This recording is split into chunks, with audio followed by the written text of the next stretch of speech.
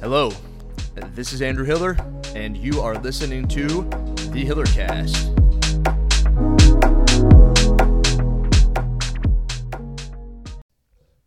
Yo, I'm on a little bit of a roll, so I'm kind of clicking through the internet, writing stuff down, and I thought that I could just make a podcast. So one of the topics that I had been writing about and I'm going to talk about is the warm-up. The warm-up is supposed to warm you up.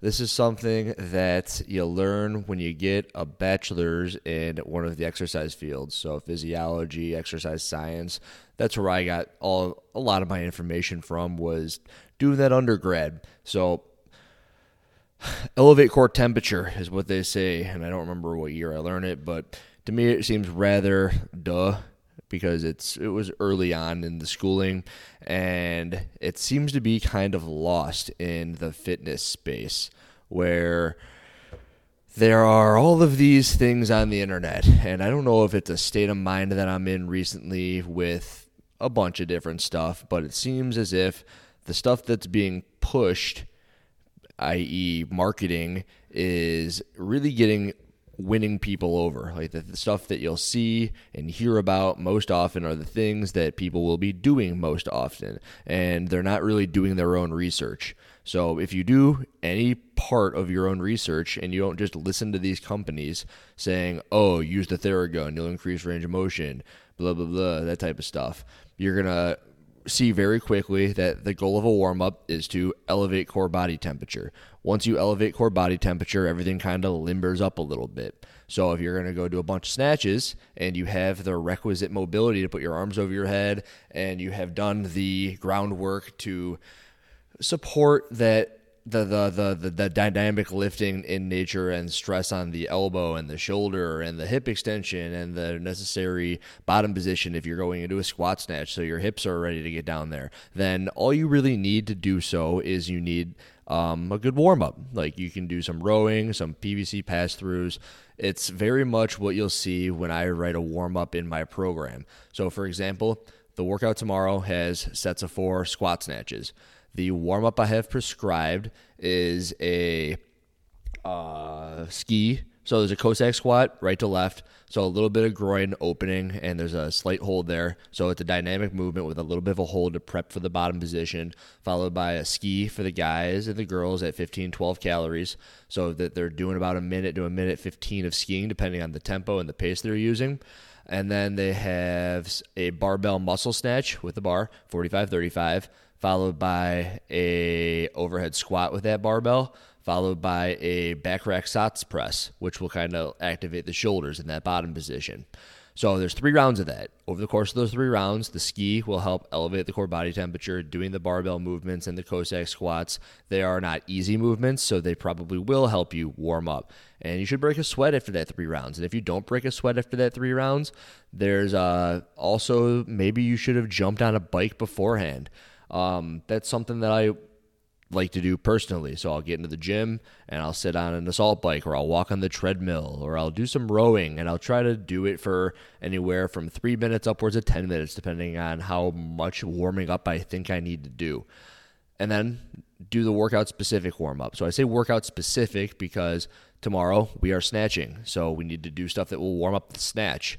And it's something that I would always prep my coaches with. So when you came to coach at my gym, I would say you need to make sure that you can do whatever warm-up you want. I want you to have like your own flavor to it. I don't want to say you have to do this, because then why would people go to your classes in particular? I don't want them to go to my classes because whatever reason. I want them to think, oh, hey, I like to go to so-and-so's class because this is how they like to run their warm-ups.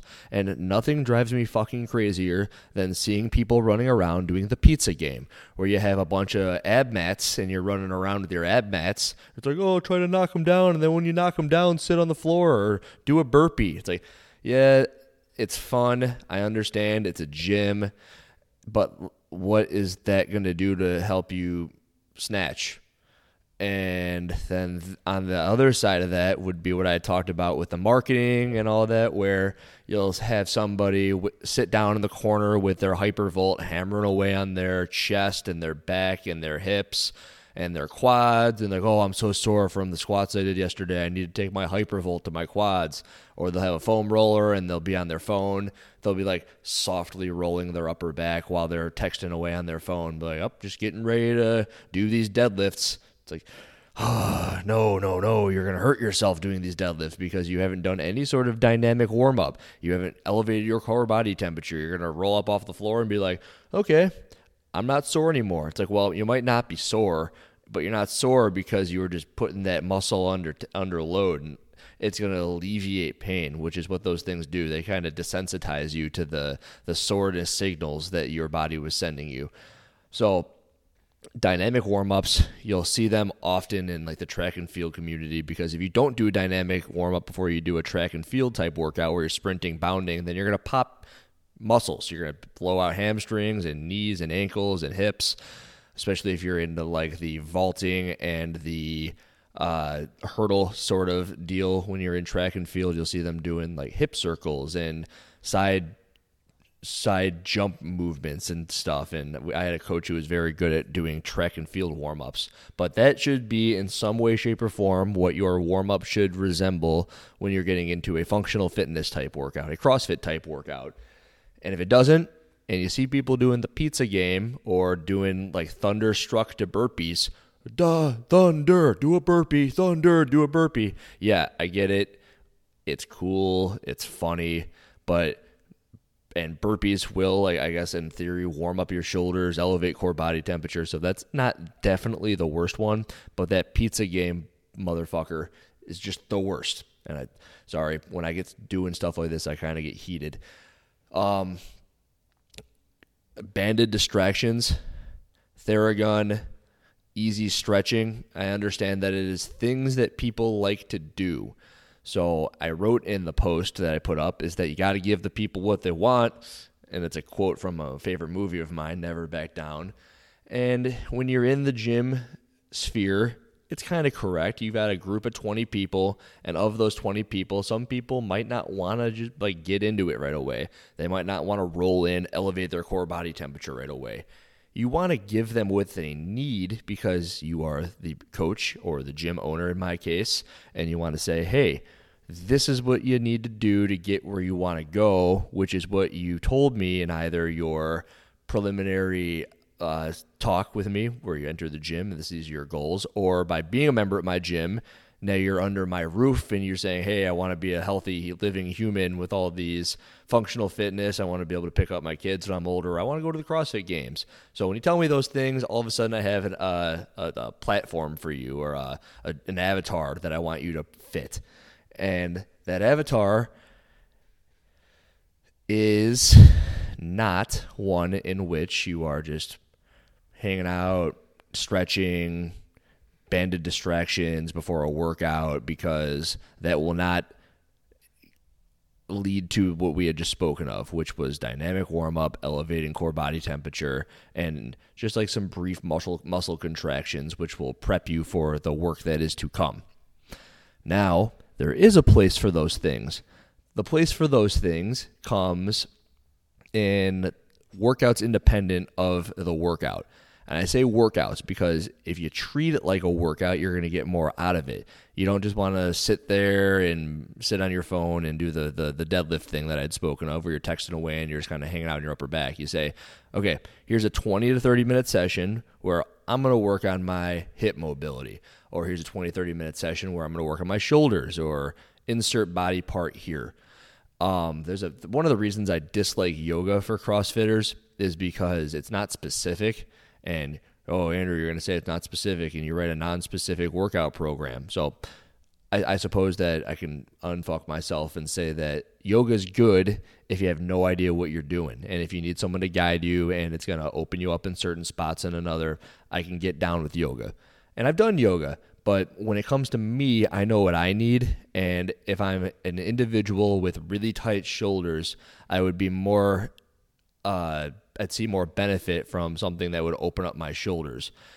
And Ramwad was something that I would give to some people because I don't have the time to write up stretching protocols for a bunch of different people. So I'd say, hey, refer to Ramwad. And Ramwad was a branch of Yin Yoga, which is hold positions for extended periods of time. And I got away from ROMWOD myself because it was very hippie, and my hips are pretty mobile. They have been mobile, so I don't need to spend all that time on my hips. My shoulders, on the other hand, are not very mobile. And of the what was a 20 to 30 minute session, it seemed as if the breakdown for a ROMWOD was maybe 3/4 lower body heavy and 1/4 upper body heavy, and the upper body stretches and poses that they would have you hold were short.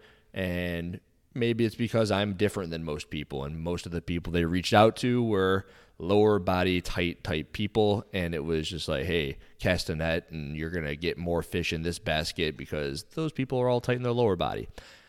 It's good to do. Now, when you look at like the GoWOD Mobility First and the ROMWOD people, and they're like, do this and you're going to look like me. It's like, well, those people won't tell you what I just said, which is I am lower body flexible. So when you see me doing certain movements, or like stretches or poses, I was born that way. I remember growing up, I would sit in certain spots and my gymnastics coach would say, Andrew, don't do that. You're going to hurt your knees. And it's like, well, to this day, I can still sit in that spot, and I've never had knee pain, knock on wood. No knee pain, no nothing. And I can also hit my butt on the floor on a squat snatch. So I can do that. I can also show you stretches that make it look like that stretch got me there, but it was a genetic predisposition.